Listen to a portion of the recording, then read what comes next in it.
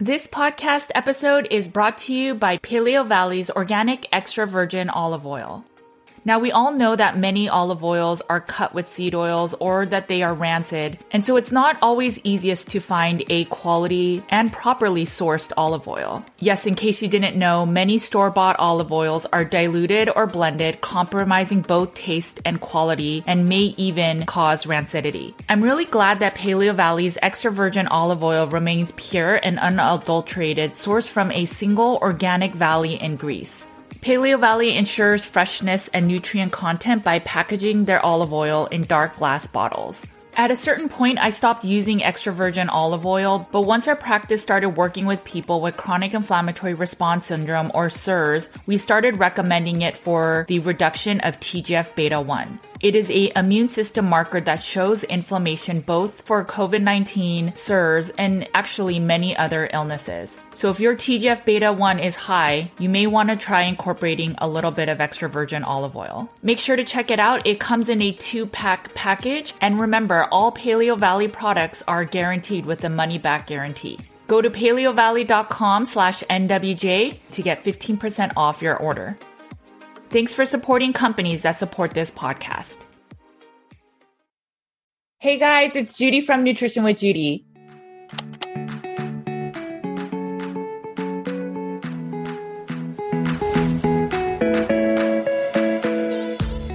Thanks for joining me today. My name is Judy Cho, and I am board certified in holistic nutrition. I focus on root cause healing, and oftentimes that's using the Carnivore Cure meat-only elimination diet. Today, I am very excited to be sitting down and chatting with Dr. Paul Mason. For those of you that have been following a carnivore diet for a while, you probably have heard of Dr. Paul Mason.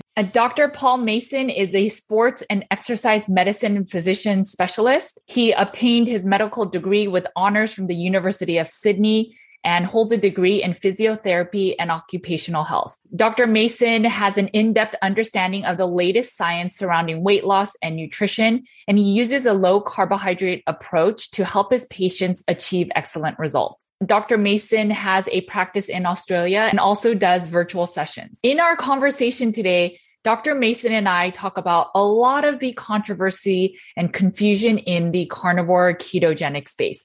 We talk about testosterone. We talk about SHBG. We talk about if we need carbohydrates for athletes. We talk about carnivore long-term. We also talk about dairy, and we talk about thyroid function and a lot of other things. The biggest thing that we talk about in detail is about polyunsaturated fatty acids. He agrees that these seed oils and vegetable oils are not ideal for human consumption, but it is not because of the polyunsaturated fatty acids, not the PUFAs. In the discussion, he talks about the nuance of why these seed oils are toxic and why it may not matter as much about the animals that may have consumed these foods, and that why it may be okay to be eating some grain-fed meats. I hope this conversation dispels a lot of the confusion in the meat-based carnivore ketogenic community, because Dr. Mason is so experienced with the science, the evidence-based information, and from his practice of many, many, many years. Let's get right into the conversation. Hi, Dr. Paul Mason. I'm so very excited to have you on my channel. Thank you so much for joining me. You are so well regarded. And so I'm excited to chat about so many little things and nuances in the carnivore community, some of the fears and concerns that come up. But before we do, can you just introduce yourself? Well, first of all, thank you, Judy, for inviting me on. I'm absolutely honored to be here. So I'm a sports medicine physician and I practice in Sydney in Australia. And I've got a strong metabolic interest in my practice. And I see a lot of people with metabolic conditions, and I see a lot of patients on a variety of diets. I see people coming in on vegan diets. I see people coming in on carnivore diets. So I see the full spectrum.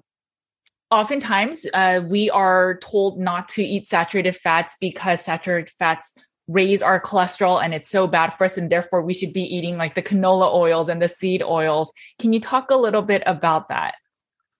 Well, absolutely. I mean, first of all, that's just madness. I mean, there's no good evidence that shows that we should be having seed oils. I guess part of the myth of how this got established is through an irrational fear of saturated fat. We've basically been told a lie. we've been told that saturated fats are going to kill us, when in actual fact, all the good quality evidence shows the exact opposite. And not only that the good quality evidence, the findings have actually been, I guess, swept under the carpet. They've been deliberately kept out of public view, including from scientists and medical doctors. So if we go back, I won't talk too long on this because I have talked extensively about them before, but there was 2 studies in the late 60s, early 70s, the Sydney Diet Heart Study and the Minnesota Coronary Experiment. And they were both randomized controlled trials that looked at what happened when you removed saturated fat from the diet and replaced it with vegetable oils, seed oils. And what they both found was that cholesterol would go down, but mortality rates would increase. And unfortunately, while these studies were completed in 1973, the findings actually weren't published until 2013 and 2016, respectively. So, I mean, they were completely swept under the carpet. This is an absolute, it should be a widespread scandal. And when the investigators in one of the studies were asked why they didn't publish their results, they actually said, well, we didn't get the results we wanted. They actually deliberately, they didn't get the results that would support their hypothesis that they personally believed in. So they swept it under the carpet. And this is still happening today. We've got the $700 million publicly funded Women's Health Initiative study. And that has actually found real harms for people going on low saturated fat diets. They found that there's, increased problems, medical problems, cardiac disease, heart attacks, when people remove the saturated fat from their diet. And they've done their very best to obscure these findings and prevent them from ever seeing the light of day. So it's an absolute scandal. And I guess reflecting on this, the reason that we're scared of saturated fat is we're told that it will increase our LDL cholesterol level. And that's actually wrong on 2 levels. First of all, the best data we have shows that people with higher LDL levels live longer. On average, higher LDL level confers longevity.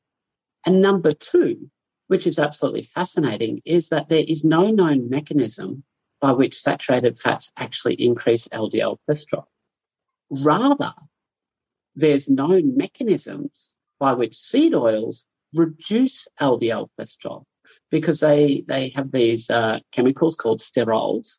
They're plant chemicals, phytochemicals, plant sterols, that our body will absorb thinking that it can use it, but it can't actually assimilate it into the body, so it forces our cholesterol levels to lower.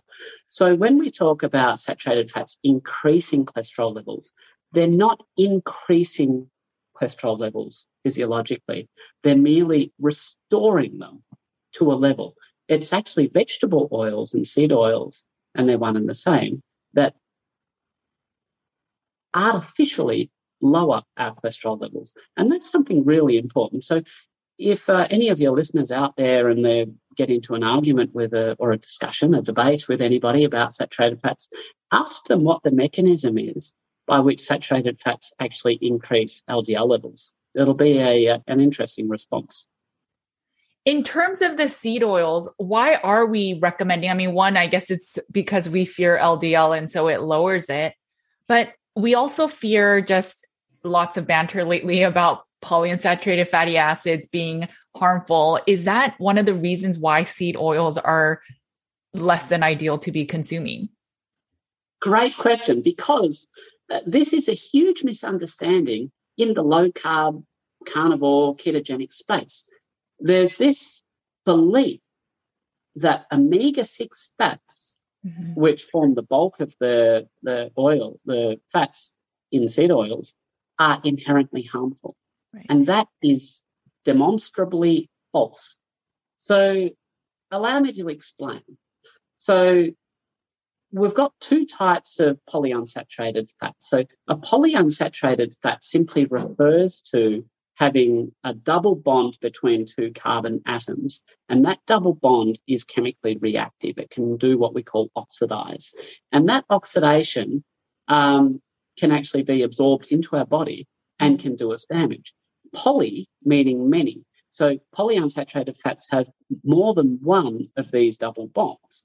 Monounsaturated fats like olive oil, which is constituted of 70% oleic acid, has only a single double bond, and saturated fats don't have any of these double bonds. So what actually happens is that when we consume a seed oil, a vegetable oil, we're consuming fats which are prone to oxidation, and the oxidation is actually what's doing the damage. It just so happens that most seed oils are actually disproportionately made of omega-6 fats. But it's not the omega-6 fats themselves that do the damage. It's the fact that whenever you have a polyunsaturated fat, it oxidizes rapidly within hours of production, literally within hours. And when you're consuming it, you're consuming that oxidation. That's the bad news there. Now, the way to think about it is, have you ever heard of arachidonic acid? Yes, in school, a little bit. So arachidonic acid is a chemical that's formed from the omega-6s. And it can get turned into multiple other inflammatory chemicals.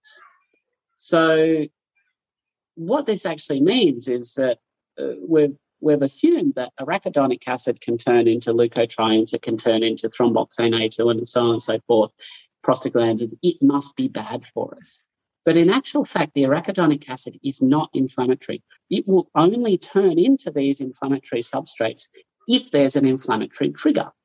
If you remove inflammatory triggers, that arachidonic acid will sit there quite happily and won't do anything bad at all. Now, for proof of this, we go to one of the doyens of low carb, Jeff Volek. He was involved in a study that was published in 2019, and that looked at the fatty acid profiles in people who went on a low carbohydrate intervention versus people on high carbohydrate diets. And what they actually found was that the arachidonic acid level in the people on low carbohydrate diets increased. And this is hugely important to understand because every other inflammatory marker reduced. So it really goes to show that the reason the arachidonic acid was increasing was simply because it wasn't, you removed the inflammatory triggers and it wasn't being converted into these other downstream products that cause inflammation, that are associated with inflammation. The way to think about it is that omega-6 is an essential fatty acid. We need it for life. Without it, we die. The problem is that when we consume it from seed and vegetable oils, we consume it in an oxidized form. The best way to actually get it is from fresh food. So meat. So grass-fed meat's got both omega-3 and omega-6. And if the omega-6 or any of the polyunsaturated fats in that meat becomes oxidized, that meat would be rancid. And we don't eat rancid meat. We don't have rotten food. So if you're getting your omega-6s and omega-3s from natural food, then it's very unlikely to be oxidized. So that's a perfectly healthy way to get it. So fresh fish, don't have rotten fish. It's really quite obvious. Whereas if you're having it in a bottle, that bottle's, that's been sitting there for who knows how long. When I learned about the different seed oils in nutritional therapy school, I looked into how canola oils were made, and they were heated, I think 6 to 7 times. And there's a certain threshold that they say that once that heat is past that amount, then it will get oxidized. But the way that they produce these canola oils specifically, the range was much higher than that threshold. And so I knew from school, these oils are not ideal because of the oxidation and then also some of the sprays that they use on these plants. But it wasn't so much about the omega-6. Sure, we should eat more natural meats.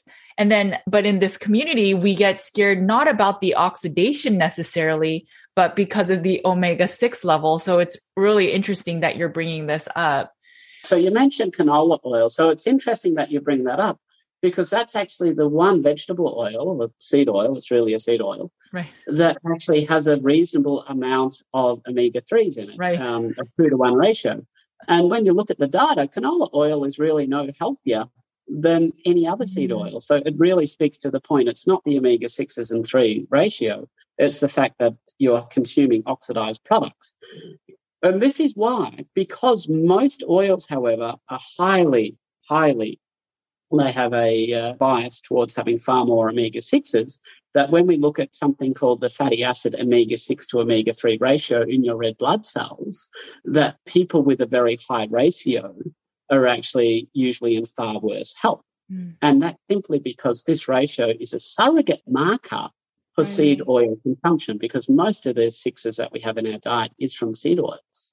So when you consume an oil, you actually absorb the oxidation products, and those oxidation products get assimilated into the body. It can contribute to oxidized LDL, which we know is bad, and it's actually been shown to lead to fatty liver disease. We've got very good electron microscopy studies that show when you deliver oxidation stress to mouse livers that you generate basically fatty liver. We've also got very good studies that show if you want to exacerbate that oxidation load from an oil, the best way to do so is with what we call glycemic instability. Basically have your sugar levels go up and down. In this regard, they've actually done studies where they've actually looked at what we call the oxidative stress that's delivered to endothelial cells, the cells that line the blood vessels. And they've found that fluctuations in blood glucose level are far more problematic than persistently elevated but flat levels of blood glucose. And they did a really nice study. This was, but what they did, they fed people oxidized oils and they had them stratified into three groups. Some of them were healthy, no blood glucose problems at all.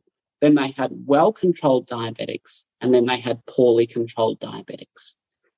And what they actually found was that in the non-diabetics and the well-controlled diabetics, that they could measure the oxidation entering the circulation and remaining in place for 8 hours after consuming the food. Wow.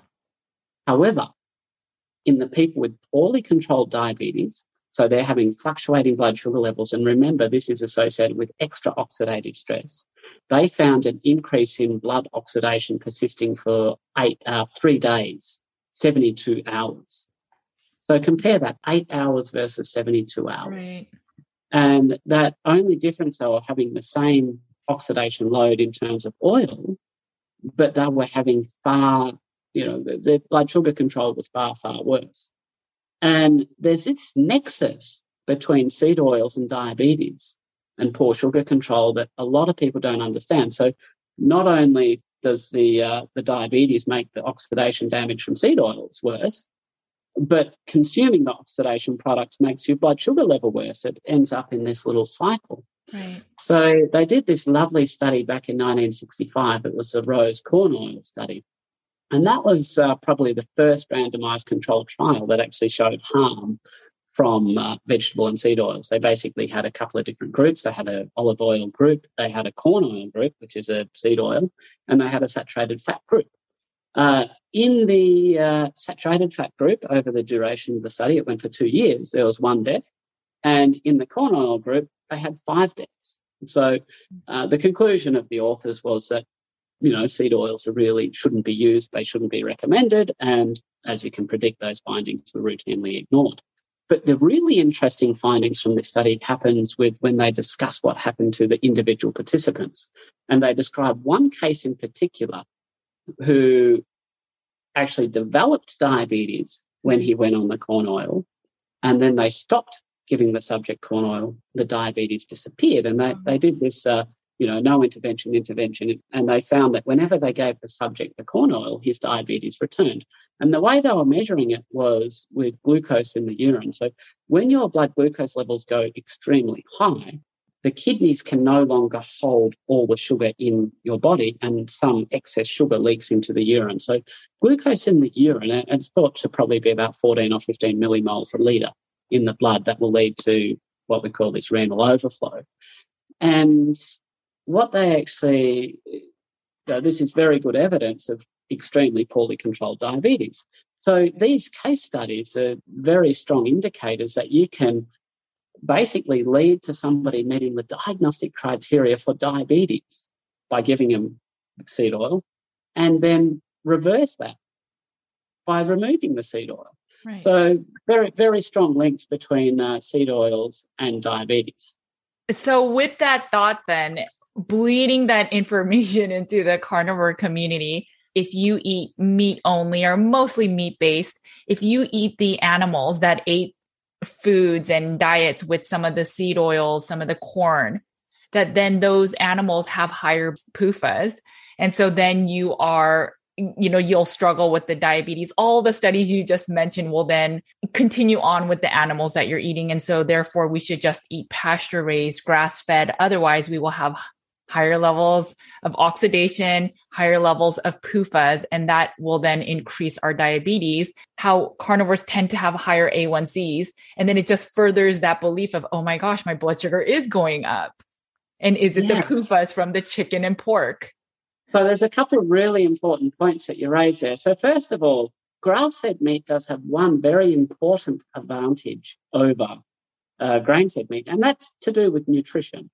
So grass-fed meat will have better levels of vitamin K2, it will have better levels of vitamin D, it will have better levels of omega-3. So they've done some very interesting feedlot studies where they've actually taken what they call grain-finished cattle. So they spend most of their life on lovely pastures, and then they put them in a feedlot eating corn to fatten them up.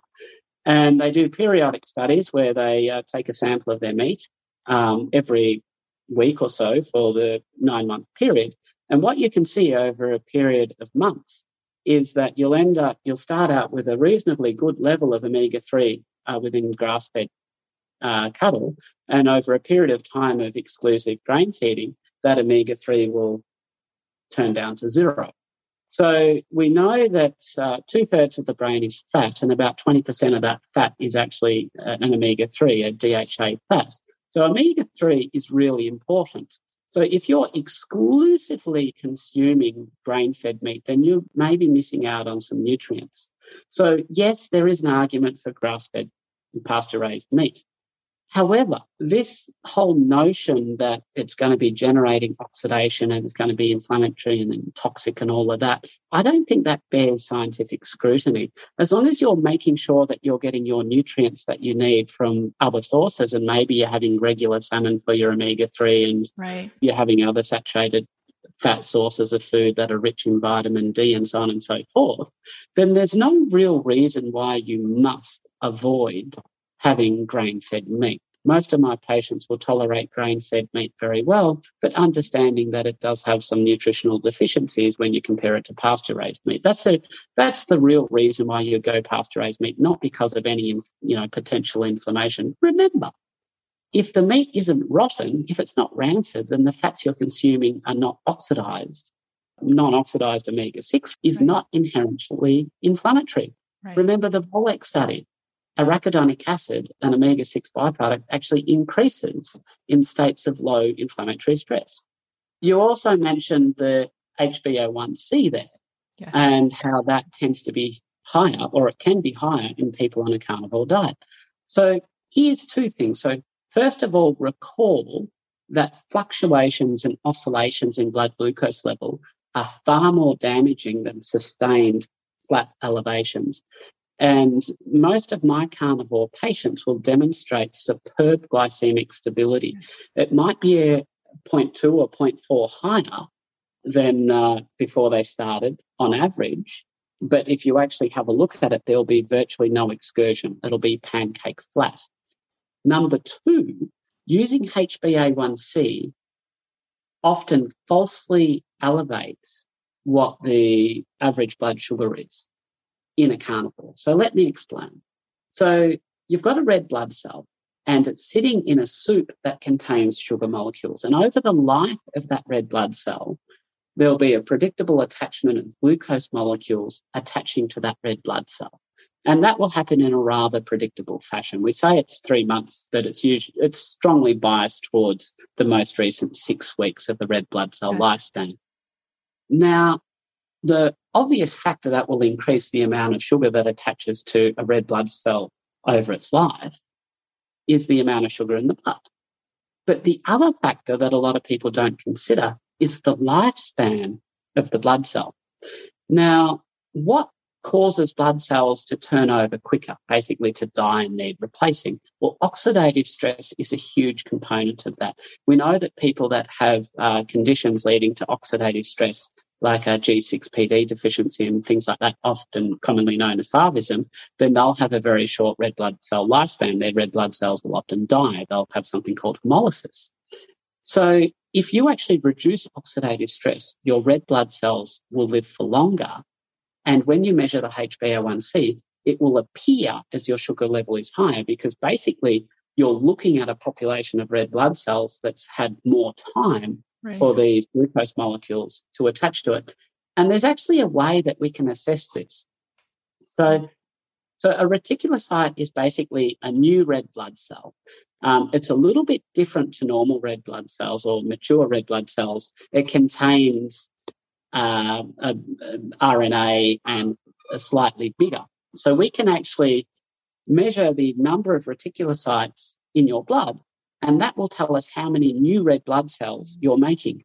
So if we assume that you're in a steady state with regards to what your actual hemoglobin and your red cell count is, then your reticulocyte count will actually indicate if there's any changes in the rate of turnover.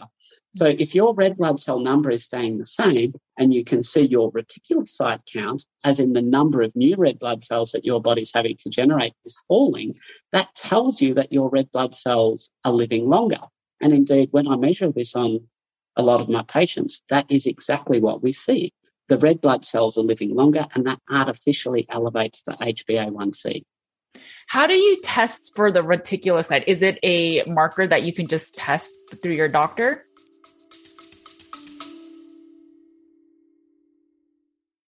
Hey guys, just to let you know, my Carnivore Cure book is back in stock. For 9 months, it was out of print and used prices were up to $300. Make sure to get your copy today that has over 200 colored tables and graphics and over 400 pages of meaty goodness.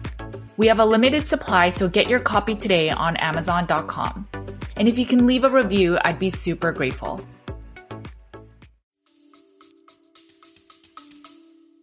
Absolutely. Okay. How do I test for it? I write it on the form. At the end of the day, wear a continuous glucose monitor.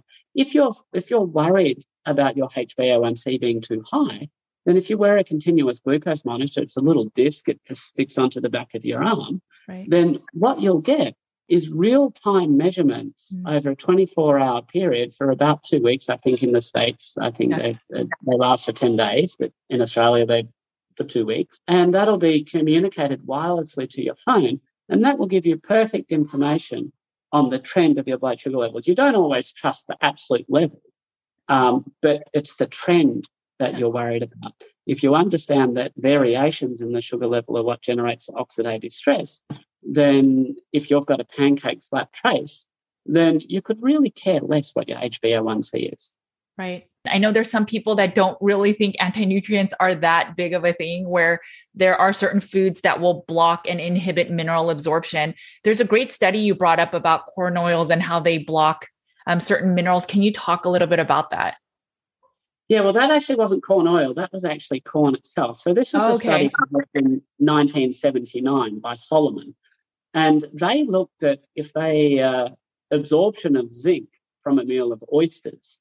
And they, first of all, the way they assessed the absorption of zinc is they measured the zinc in the blood periodically after consuming a meal, and they could see, okay, if the zinc is ending up in your circulation, then it indicates that you are actually absorbing it. That's basically science. And what they found was that when they fed people oysters and black beans in the same meal, some of the chemicals, some of the phytic acid within the black beans would actually bind to the zinc and stop you absorbing the nutrients within the oysters. And zinc absorption was reduced by 50% when you combine it with black beans. But the fascinating finding was when you combine oysters and corn tortillas, that the absorption of zinc was reduced 100%. 100%. 100%. Wow. So if you're out there and you're thinking, okay, I'm these anti-nutrients, that's fine. I'm just going to, I'm not going to get any nutrient out of the corn tortillas. I accept that. I'm not going to get any zinc from them. So I'll just take it with the zinc supplement, what have you.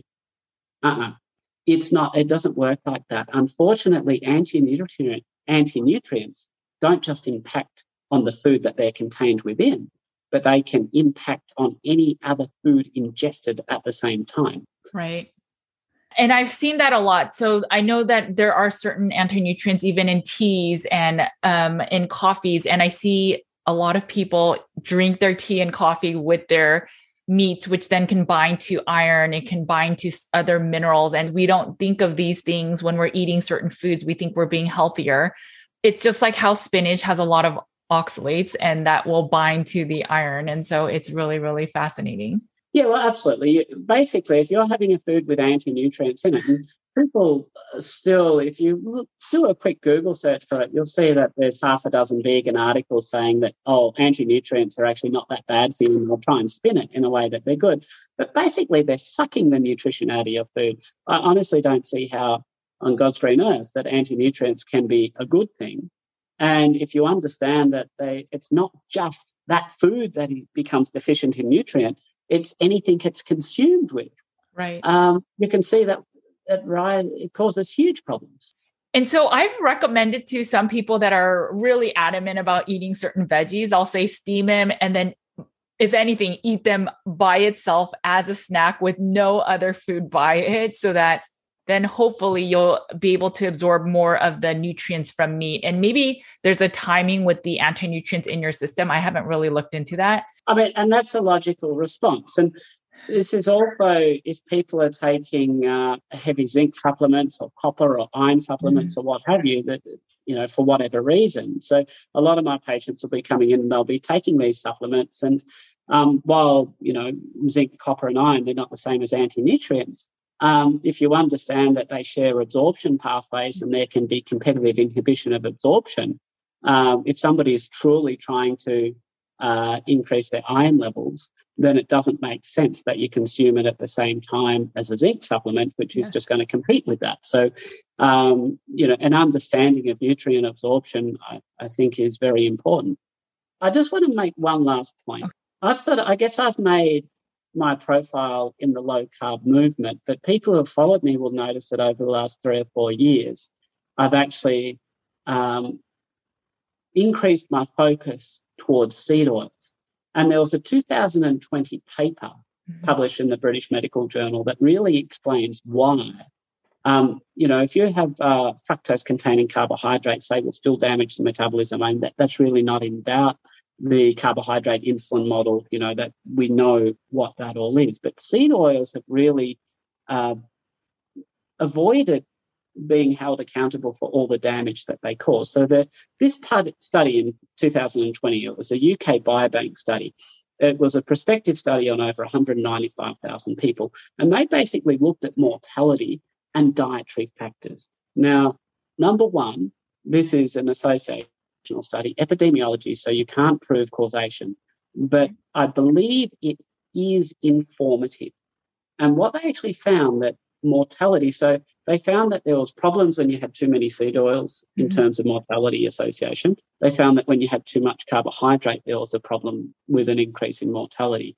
The interesting thing was, though, that they found that when seed oil consumption, percent of energy in the diet, exceeded 6 or 7%, then the seed oils were associated with more mortality than carbohydrates were. Now, if you consider this 6 or 7% and understand that in my country, the average Australian gets 13% of their energy from seed oils, you'll understand why this is really the elephant in the room. The seed oils are really the big problem here. And I think that, for most people, if low-lying fruit, if you've got a choice of reducing carbohydrates in the diet or eliminating seed oils, on the balance of probabilities, you would probably get better health benefits by eliminating seed oils.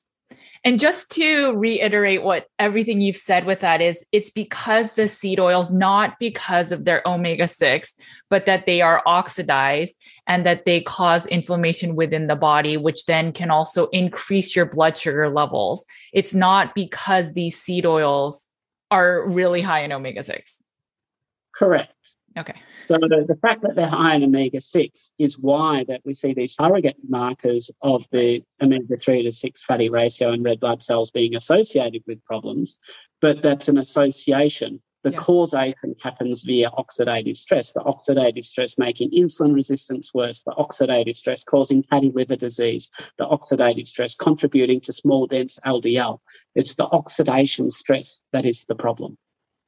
So what are your thoughts about carbohydrates? There's a lot of people that do a carnivore diet, and it's lots of athletes say, I need that burst of energy. I need to lift and I need carbohydrates. I require carbohydrates to do better at the gym, at doing exercise. Do we need carbohydrates to be an athlete? Well, let's have a look at how this actually came about. Why do we believe that carbohydrates are necessary? It happens because in the 1960s, scientists developed a technique of measuring glycogen in muscles.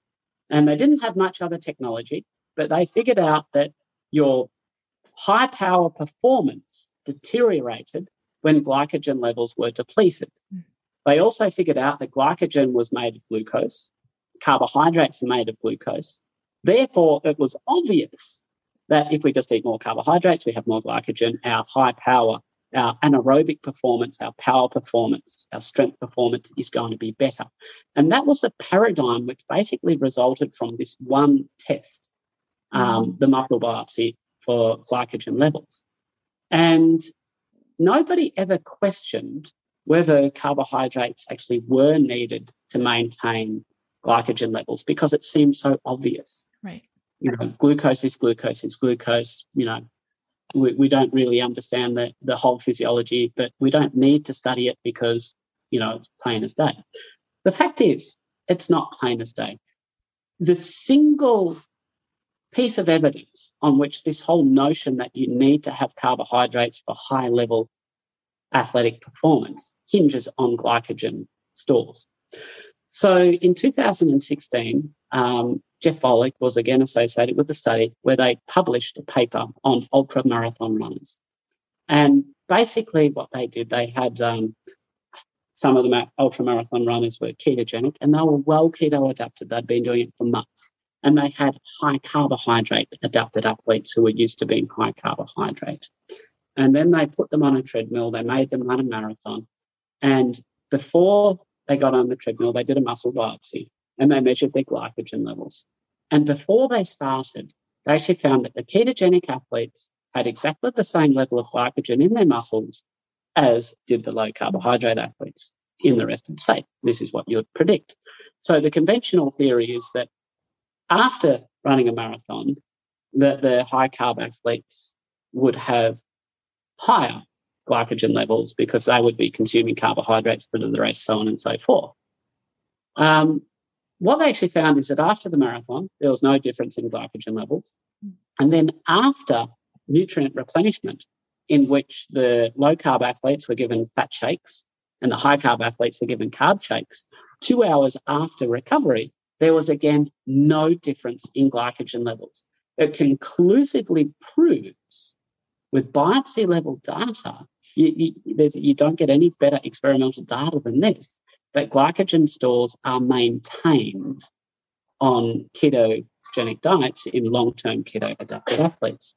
So then the question rises, well, if this is the case, then you should actually see maintenance of performance. So ketogenic athletes shouldn't have any deterioration of power.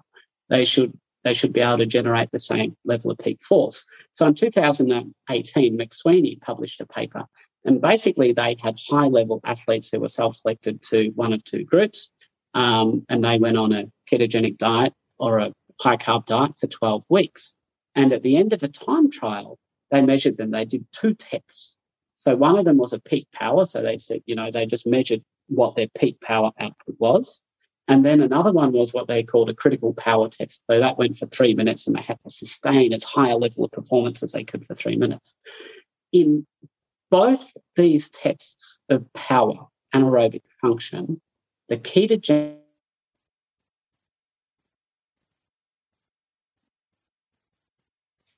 Dr. Mason? Do you want to start? Sorry. Excellent. So predictably, based on the findings of this Volek paper, that there shouldn't be any deterioration in anaerobic or power performance in ketogenic athletes. And this was confirmed in a 2018 paper by McSweeney. So basically, they had athletes who were allocated to either a ketogenic group or a high carbohydrate group for 12 weeks. And at the end of this adaptation period, they were exercised on a time trial. And at the end of the time trial, they had their peak power assessed, and they had what's called a critical power test, where it went for 3 minutes and they had to sustain as high a level of output as they possibly could. So a couple of interesting things. So on average, the ketogenic athletes did the time trial. They had a 3 minute better time. Mm. They also had higher peak power outputs, and they did significantly better on the critical power test. So clear evidence that ketogenic diets not only do not impair anaerobic performance, but it appears to improve it. And there's multiple mechanisms why this is the case. So if you look at it like that, do these athletes need carbohydrate to have that level of performance? No, they do not.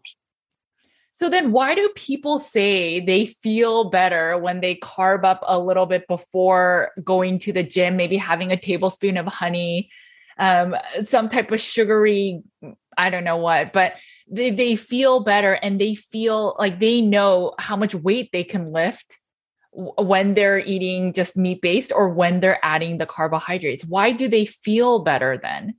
I recall reading some research, it would be probably 10 or 15 years ago, on oral carbohydrates, or even the taste of carbohydrates, on something called rating of perceived exertion. So it may be that there's a chemical release, maybe there's a release of dopamine into the mesolimbic pathway that's actually making people actually feel that exercise is perhaps easier. But at the end of the day, when we actually put it to the test and we do, physical testing of power outputs and performance, we don't see any difference in that. The only thing, I haven't actually looked at the data on that in a long time, and I haven't actually had any patients who really come to me and strongly tell me that. So I can only hypothesize that it's probably a psychological effect. I spoke with a exercise expert, and he said similar things. He's not even a carnivore advocate, but he said a lot of it is nocebo. When somebody believes that they need carbs, they may perform better, and it's more of like a placebo effect. It takes at least 4 months, and the data will show at least 12 weeks to keto adapt, but probably I think even longer before you're going to hit your straps with performance on a ketogenic diet. Now, how do we know this? So when your body burns fat, it initially can turn it into ketones. But if you can't efficiently use the ketones, and the cellular machinery for your body to use the ketones does take some time to upregulate, then you'll actually expel some of those excess ketones in your urine. Now, uric acid and ketones compete for excretion through the kidneys into the urine. So that means if you actually have elevated ketone levels that are leaving your body through the urine, they'll actually prevent some of the uric acid from also leaving the body. And that means the uric acid level will increase in your blood. So we can actually use the increase in uric acid levels to see whether you're keto adapted, and then monitor that to see how long it takes to return back to baseline. And when we've actually done that, it takes at least 12 weeks. So from that, we can infer that keto adaptation for athletic performance takes at least 3 months, probably 4 to 6 months. What about sex hormone binding globulin, testosterone? There's thoughts that if you eat no carbs and only eat meat, that your SHBG goes up, and then therefore your testosterone drops. And that's why we need carbs again to support this area. So first of all, sex hormone binding globulin absolutely is higher in people on carnivore diets. It does go up. We monitor this. We can see it. It's very, very clear to see and very easy for us to see. So the question is this a problem? The old thinking used to be that sex hormone binding globulin would bind to testosterone, and that would prevent the testosterone from being active. So the truth is, we now know that sex hormone binding globulin bound to testosterone still has physiological activity. So this fear about elevated sex hormone binding globulin basically preventing your testosterone from having any physiological effect, that's not true. Further to that, if we have a look at what we call the lean mass hyperresponder phenotype, so I'm sure your listeners will be familiar with Dave Feldman. So that's when people go on ketogenic style diets and their LDL cholesterol goes up, their triglycerides go down, their HDL cholesterol goes up. Yes. So as a part of that phenotype, I add sex hormone binding globulin. So it's my observations that when people start having those high levels of LDL, almost always they're having a very high level of sex hormone binding globulin. So it's not just isolated to carnivores, but I suspect that because carnivore is such a low carbohydrate and can be a high fat diet, that we're seeing that lean mass hyperresponder phenotype. And I certainly don't see any problems with that. There's multiple things that make sex hormone binding globulin going up and down. But if I'm seeing it as a picture of that improved lipid status, that higher LDL, higher HDL, and lower triglycerides, and also LDL, then that does not impair athletic or physical performance at all. So regardless of the SHBG, then, when people say that their testosterone has tanked on carnivore, any thoughts on that? I've never seen that. So what we do see is that people with chronic inflammatory conditions, and one of the most common reasons people go on a carnivore diet is to manage inflammatory bowel disease. Well, these kind of conditions are usually associated with very low testosterone levels. In actual fact, I'll always do testosterone testing, including sex hormone binding globulin, on my patients with inflammatory bowel disease, and it's often low. So I've not seen any data like that. I haven't seen that in my clinic, and that's certainly not my experience. The usual pattern we see is that when people eliminate inflammatory conditions, that their testosterone levels are restored to where they should be. My guess, and this is totally speculation, but Dr. Shawn Baker 3 years ago shared his markers and his testosterone was low. But this was also when he was kind of new to the carnivore diet. I think he's been on it for 4 years now. And so then I think everyone went out and tested their testosterone. And I'm sure some people's it is low, but I don't know how many of them have tested their testosterone. Well, understand that testing testosterone is not a simple concept. So testosterone has what we call diurnal variation, and it will spike. So if you measure it at different times of the day, you'll have a different level. Yes. So you need to make sure that it's being tested. I always do request my patients have their blood tested in the morning fasted state so that it's reproducible as possible with consecutive tests.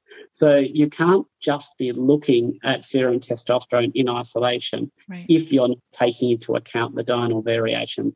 And there's other factors that can involve. So I'd be very reluctant to comment on anybody's testosterone without knowing the full story, least of all Shawn's. Sure. And I talked to Dr. Baker recently, and he told me that since that 3-year test, in the last few ones he's tested, all the testosterone markers are high and he feels fine and he is not worried. But I think it was that one, people just grab snippets of a story and that's what they get scared of. And he made sure to explain to me and my community that his testosterone of more recent times are all very high and they're very normal. So that would match my clinical experience. Yes. What about thyroid markers? There's a thought where if you don't have enough carbohydrates, then you're not knocking on insulin's door. Your insulin gets too low and that really impacts your thyroid markers. So your T3 drops, your TSH may be imbalanced. Well, first of all, we often do see T3 going lower. So T3 is the most active thyroid hormone. Yes. And the reason for this is that it becomes more effective. So in the same way that your insulin levels will reduce when the resistance to insulin is removed because you don't need persistently high levels of insulin if it's working better. If your thyroid hormone is working better, if your T3 is working better, you simply don't need as high levels. And if you understand that concept, then you go back and have a look at the TSH. And TSH stands for thyroid stimulating hormone. Now, the way this actually works is that if your body perceives that it doesn't have enough T3 being active, it will send a signal back to part of the brain called the anterior pituitary gland, which will then release thyroid stimulating hormone. So in the state of your body detecting a deficit of T3 activity, it will increase the TSH. So higher TSH means less active thyroid. Usually what we'll see is that even if the T3 is going down, we will also see the TSH going down at the same time. And the TSH going down indicates that the body is perceiving an increase in thyroid activity.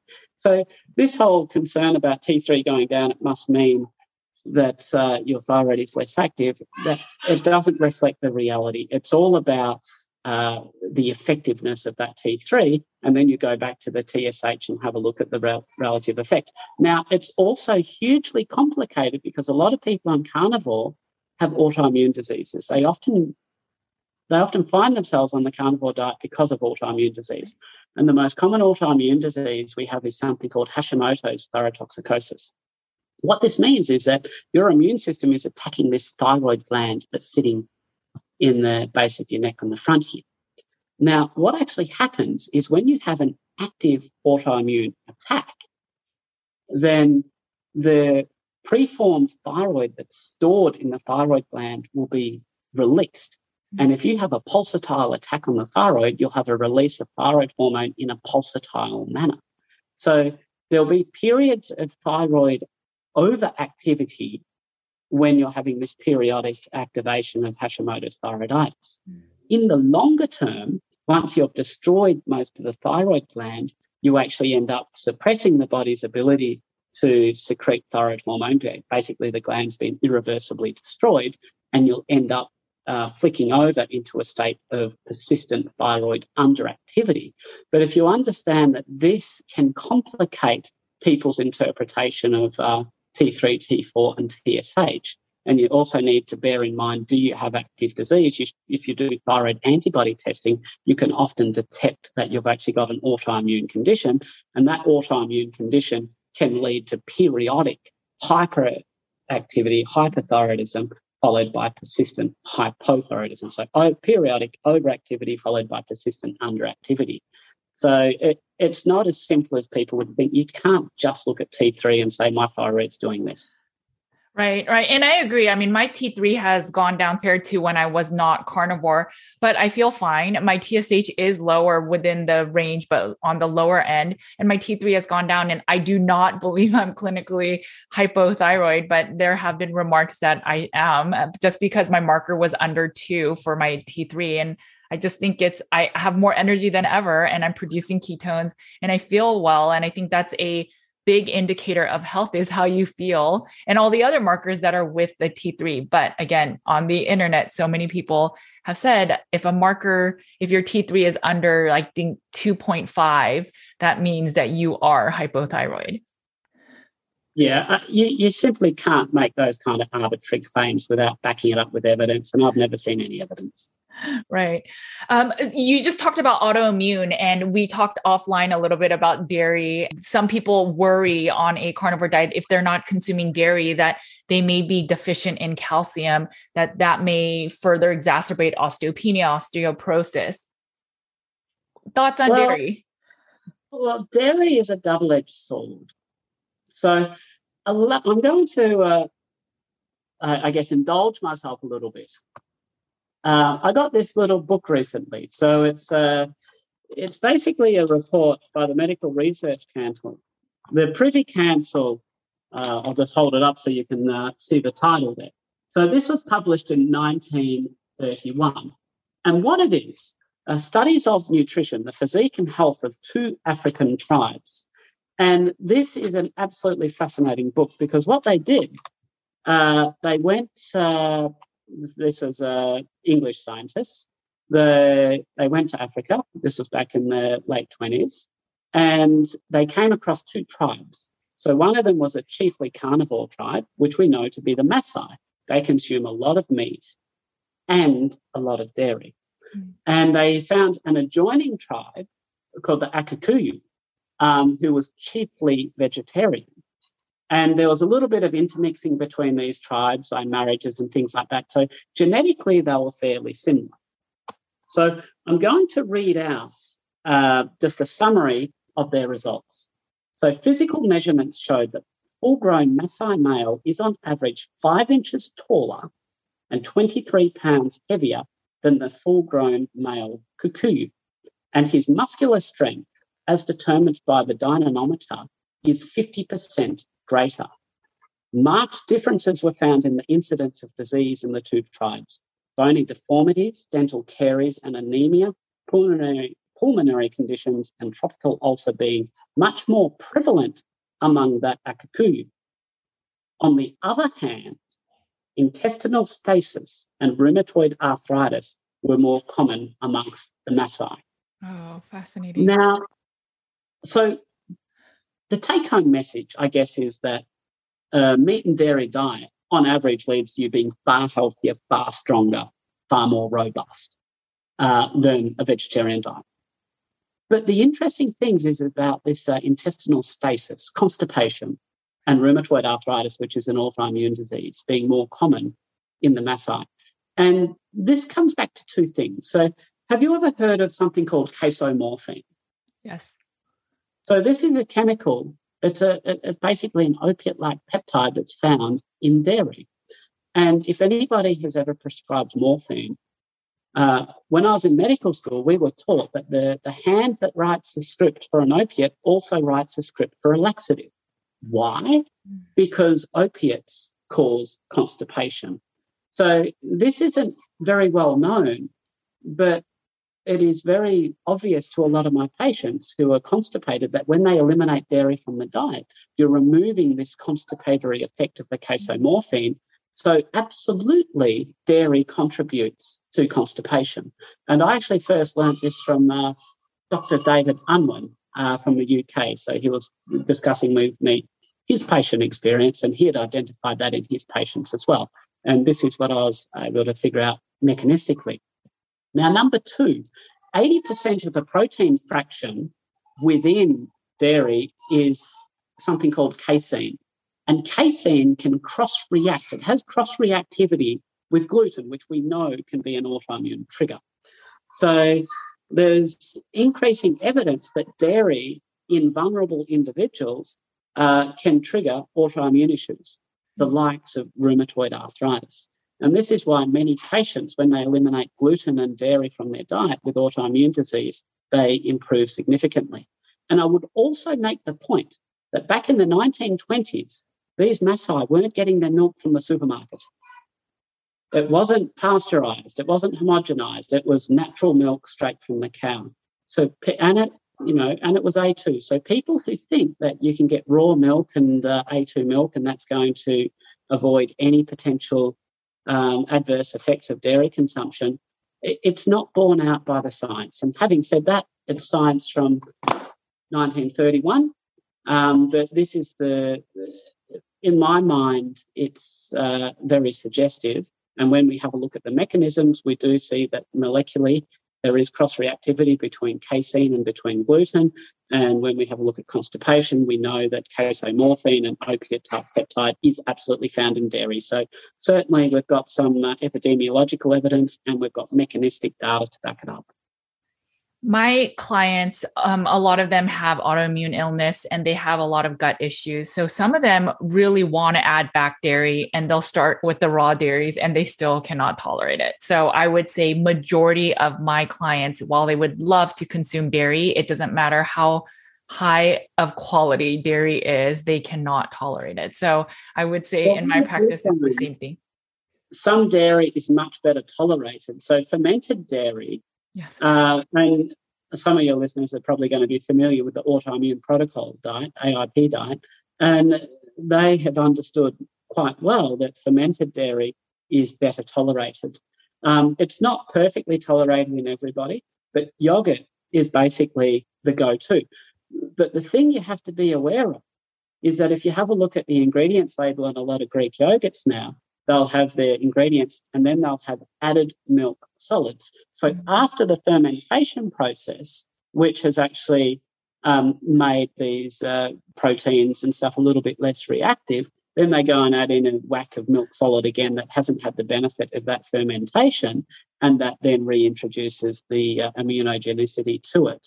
So what I advise to my patients, and interestingly enough, one of my patients actually educated me on this, so you can actually never stop learning from your patients, is that check the yogurt, make sure that it doesn't have any added milk solids, and if it's tolerated, it's tolerated. If it's not, unfortunately, it's not. But that's the safest place and the first place that you go for with dairy.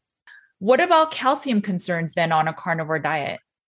We don't really see calcium. I mean, calcium's in lots of different foods. And, you know, there's a whole lot of people banging on about having crushed eggshells and dairy and all of that. And the simple fact is people on dairy-free diets, if you're having a lot of other animal foods, you know, you will be getting enough calcium, and you don't need to have crushed eggshells. You don't need to be having dairy. It's not a problem. I've actually documented in dozens of patients reversal of osteoporosis on dairy-free diets. So it's not necessary. The interesting thing that I just talked briefly about osteoporosis, what most people don't realise is that 40% of the dry weight of bone is actually protein, collagen.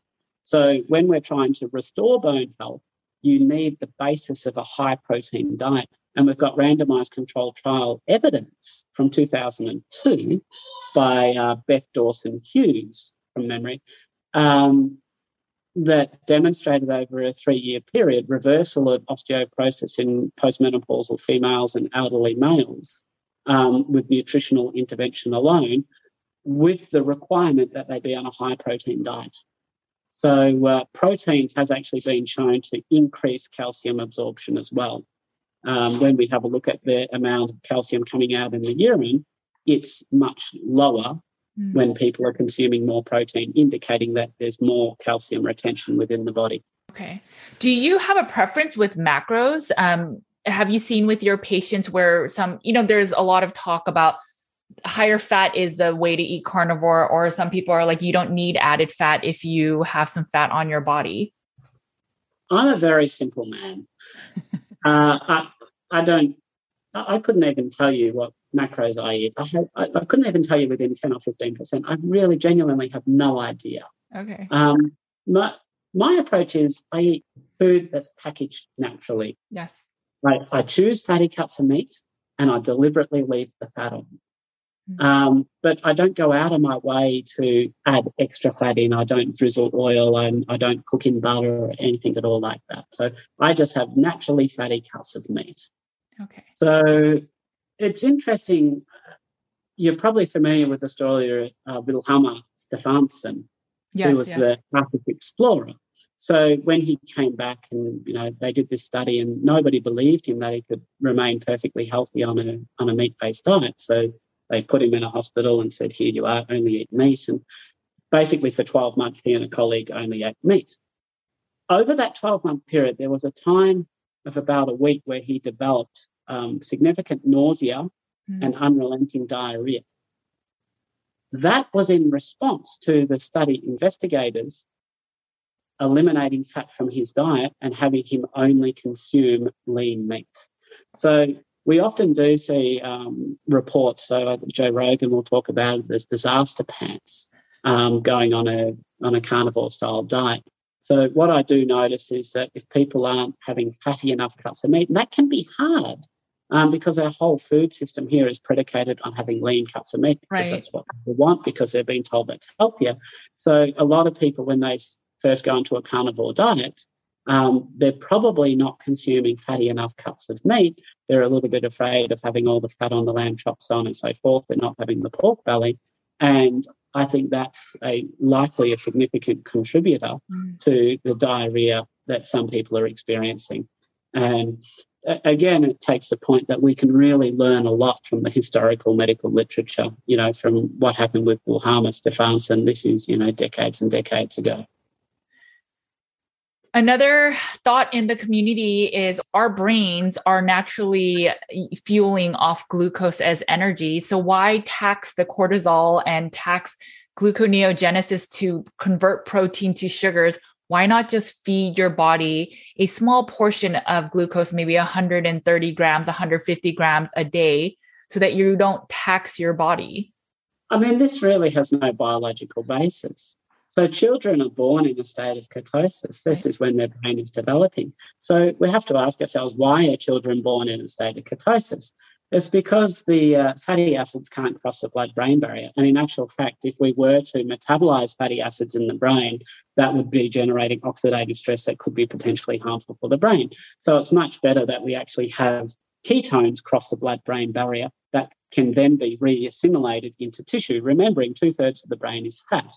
So we know that children are born in a state of ketosis. Their brains are using ketones to build the structure. Their brains are using ketones for energy. So this notion that we naturally require glucose really defies logic. So when children are being exclusively breastfed at the start of their life and their brains are undergoing the most rapid stage of growth that they'll ever have, they're doing that on ketones. So how can we then turn around and argue that, the carbohydrates are hugely necessary? These children are in ketosis. There's a very interesting study, George Cahill, a starvation study, where basically he had a man water fast for 40 days. Mm-hmm. And at the end of that period of time, he had quite high serum ketone levels and pretty low glucose levels. So then they said, well, what happens if we inject him with insulin and bring his low glucose levels even lower? And if you ask a doctor that, what would happen now, today, they'd say, well, he would die. So what actually happened is they did the experiment. This was a long time ago before ethics committees. And his blood glucose level fell below 1, which by all intents and purposes, according to modern medical science, would have him in a coma at death's door. He remained perfectly cognitively intact, completely symptom-free. Wow. What did happen, though, that the high level of ketones in his blood fell, indicating that the brain was then using the ketones for energy. We have very clear evidence that the brain can function perfectly well on ketones. Even in somebody when we basically drive glucose down to levels that would, in a normal person who's not keto adapted, would kill them, right, they can maintain their brain function perfectly well with ketones. We've got, no amount of opinion will overturn this experimental evidence. This whole myth that because brains can use carbohydrates for energy, that they need carbohydrates for energy, makes absolutely no sense. Well, the beautiful thing about children is that their metabolisms haven't been damaged. So they can tolerate carbohydrates much better than the metabolically damaged adult.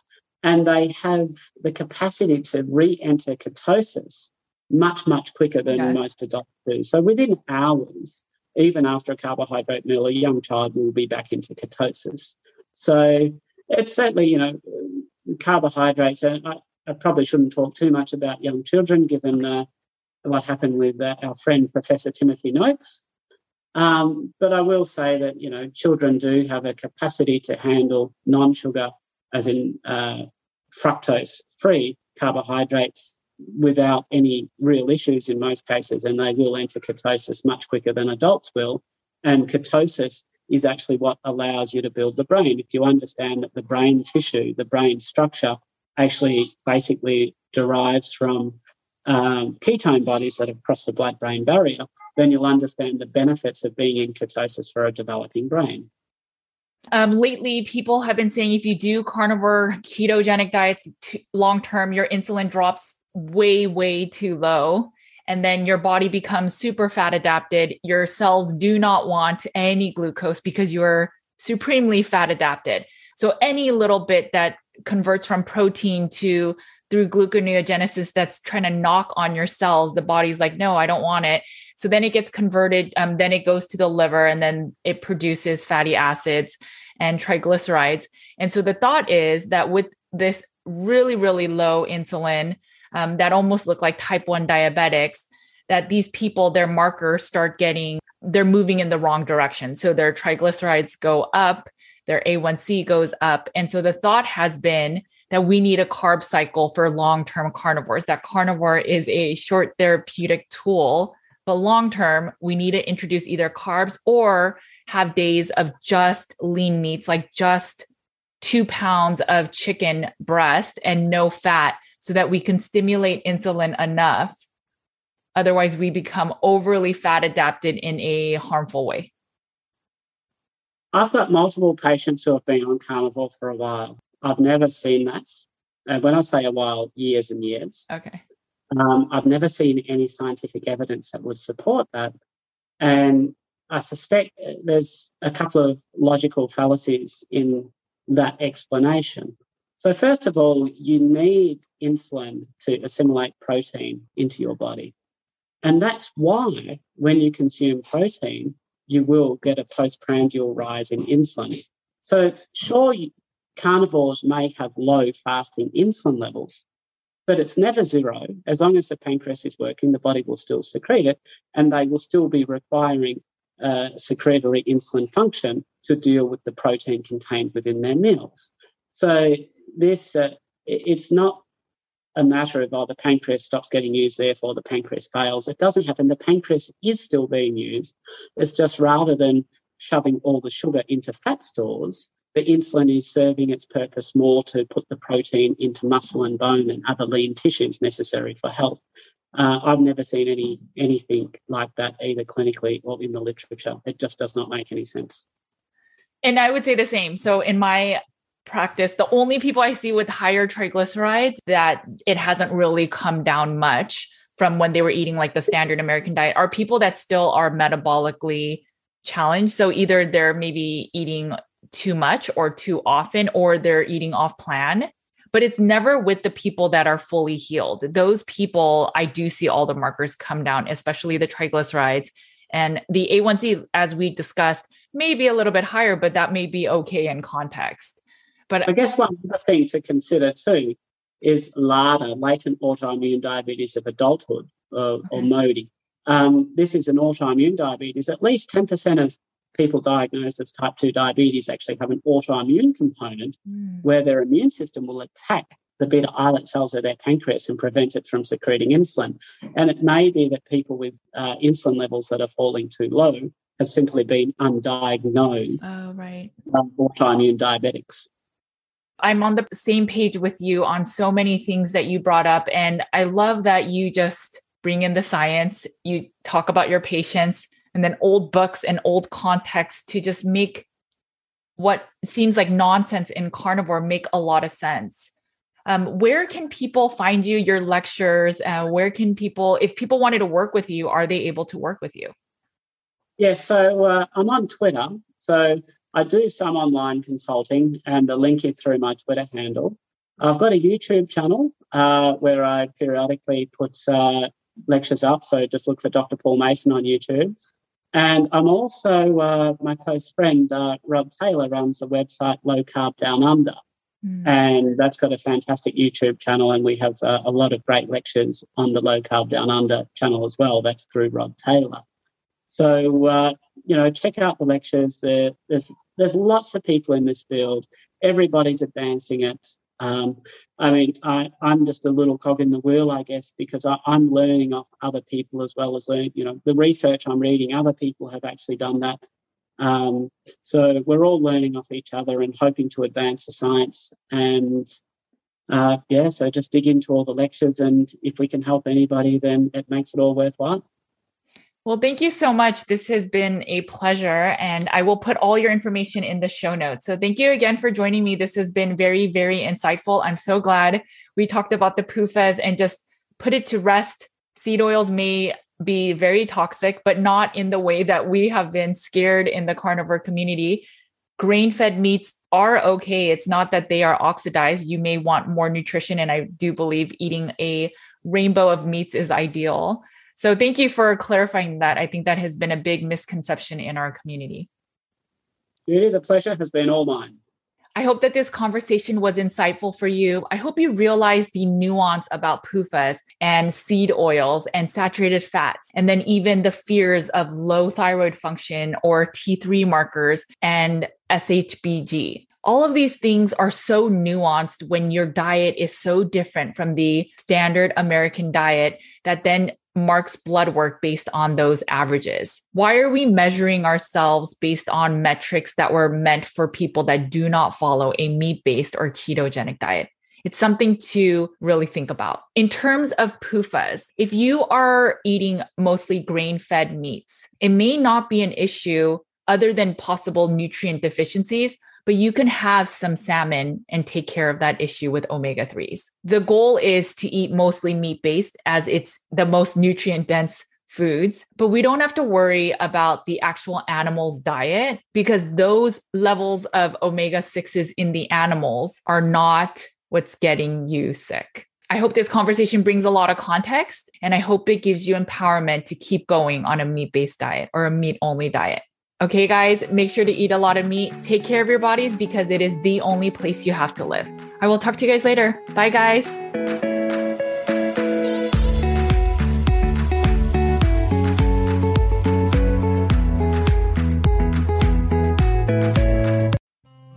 Thanks for listening to the Nutrition with Judy podcast. If you liked what you heard today, please make sure to leave a 5-star review on your favorite podcast app so more listeners like you can find the show. If you want more practitioner care and support, head over to nutritionwithjudy.com/groups so you can get more real talk about carnivore, the environment, and root cause healing. You can also find my content on Nutrition with Judy's YouTube, Instagram, Facebook, and Twitter. Make sure to sign up for my weekly newsletter and learn more about in-depth articles with infographics at nutritionwithjudy.com/articles. You can find my 2 books, Carnivore Cure and The Complete Carnivore Diet for Beginners on carnivorecure.com and amazon.com.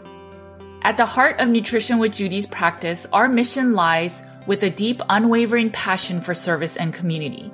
We will continue to empower you to have the knowledge and tools to live a life nearly symptom-free, because we firmly believe in healing and wellness for all.